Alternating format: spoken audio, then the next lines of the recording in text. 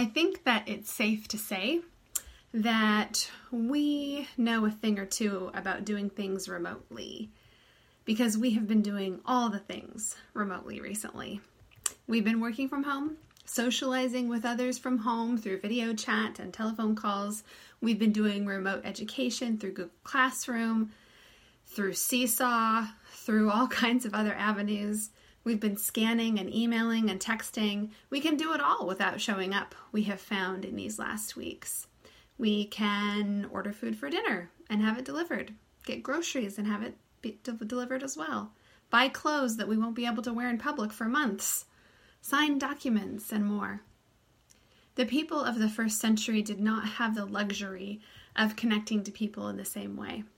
If someone was physically gone, they were gone. If you couldn't do it in person, it didn't get done. Your DoorDash driver would not text when they were approaching your house. So you can imagine that when Jesus told his followers, after they had already lost him once, that he was leaving, and this time he was leaving for good, it did not go over well. They had already felt the deep grief of losing Jesus at the crucifixion, and now that they had hope that things were finally going well and that they finally had a future together, Jesus was leaving them. And they knew that once he was gone, he would be gone. That would be it. No hope. It was very disappointing.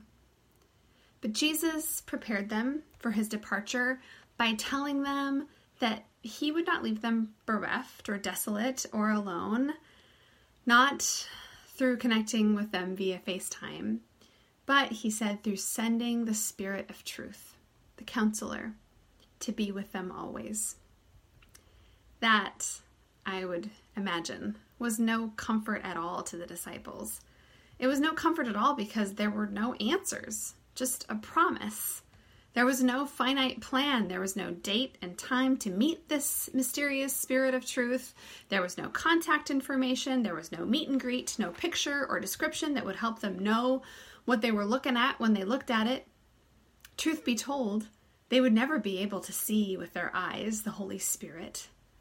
They would never be able to touch or hug or sit next to the Spirit of truth like they could to the embodied Jesus. They would never be able to see the whites of their eyes. Or would they? There's an interesting piece in this scripture. In addition to the promise of the Holy Spirit, there is another indication of God's presence that Jesus talks about. Jesus says those that keep God's commandments demonstrate God's presence.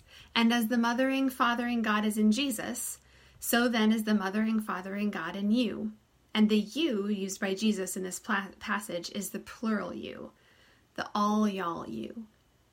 So when we demonstrate our love of God by fulfilling the commandments, and remember the greatest commandment, right? The greatest commandment is to love the Lord our God with all our heart, mind, soul, and strength, and to love our neighbors as ourselves. So when we're doing this, especially together, the all y'all together, we see God. We exhibit God, we inhabit God, and God inhabits us. We get to touch God and sit next to him. Jesus said, you have seen the mothering, fathering God in me, and if I can be seen in you, then you reflect all of that God goodness. This is where our gospel collides with our first reading in the book of Acts.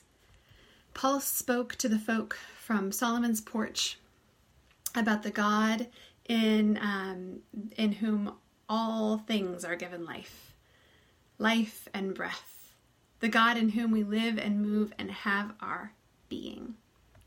All that is alive is because of God. Anything that moves and lives and has being is embedded in God. The all y'all, every one of us, community, loving God and loving neighbor, demonstrates God's presence in the world. So maybe we can see the whites of the eyes of God after all, in our siblings in Christ, in our neighbor, in our kids, in the extravagant, stupid beauty of spring, in the collective goodness of our effort to keep each other safe by social distancing, in the mirror. The disciples and all to whom Paul spoke On that day from Solomon's porch, we're used to thinking of the presence of God as finite, as present only in the Holy of Holies, or in a particular idol, or on a particular day, or at a special place, or in a person who held a particular role. But Jesus' life, death, and resurrection was not meant to point people to just one way of seeing God throughout history. It was meant to break, once and for all, the notion that God is anything other than infinite. God is not just in a particular place. God is not just in those who have the correct theology, or the right pedigree, or the correct rules. God is not found in the right likeness or idol. God is in all y'all. God is in anything and everything that lives and moves and has being. And the most beautiful, poignant, clear window of God is God's people joined together to love God and all of creation. I'll be honest.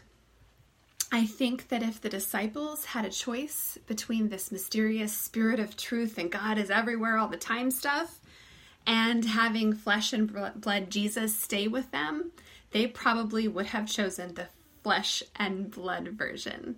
Who can blame them? We prefer to have concrete answers too. One of the hardest parts of all of this staying at home stuff and trying to keep the virus from spreading too fast is how we can not make particular plans for the future. We know that at some point there will be phases that release restrictions, but when those things happen, do not necessarily have a date assigned to them, and if they do, the date keeps changing. Instead, they have signs attached to them, decrease in number of cases, etc. And even with these phases, for us, the church, for those of us who worship together, whose primary role in the community is to love, we won't be able to do so many things that we hold dear. We won't be able to sing together for perhaps more than a year, and that just breaks my heart. We won't be able to pass the peace. We won't be able to share communion safely. We won't be able to shoot the breeze over homemade cookies and coffee. Much of what we love best about coming together as a church body will be missing from our gatherings, and we don't even know for how long.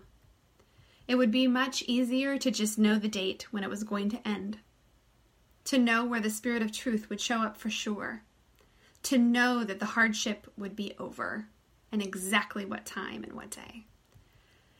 But that's not how living and moving and having our being works. It is all in action. It is all in moving forward without the answers, but just to do the next most faithful thing, trusting God, trusting that God holds our futures. It's waiting and watching and knowing that God is here and that we don't need to do anything as mundane as the concrete to tell us so. It is in the uncomfortable mystery of the in-between, in the unknown hour of now, in the whites of the eyes of the least expected. God is with us. Are you alive? Are you breathing? Can you move? God is in you. All y'all. Amen.